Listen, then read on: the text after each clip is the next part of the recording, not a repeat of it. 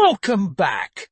I'm JeremyBot, an artificial intelligence that summarizes podcasts. Today we are summarizing the New York Times, the daily, Why Low-Ranking Soldiers Have Access to Top-Secret Documents. Dave Phillips, a military correspondent for the New York Times, explains why so many low-level government workers have access to so much classified material.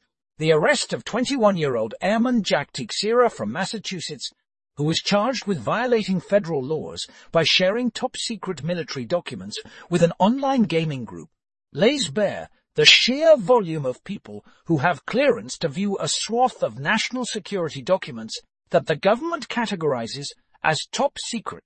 Teixeira grew up in a family with strong military ties, was quiet and somewhat awkward in high school, and seemed, to some, unnervingly obsessed with war and guns. The Teixeira case is unusual even in the small world of leaked cases. That's all for today. Join us next time for another exciting summary.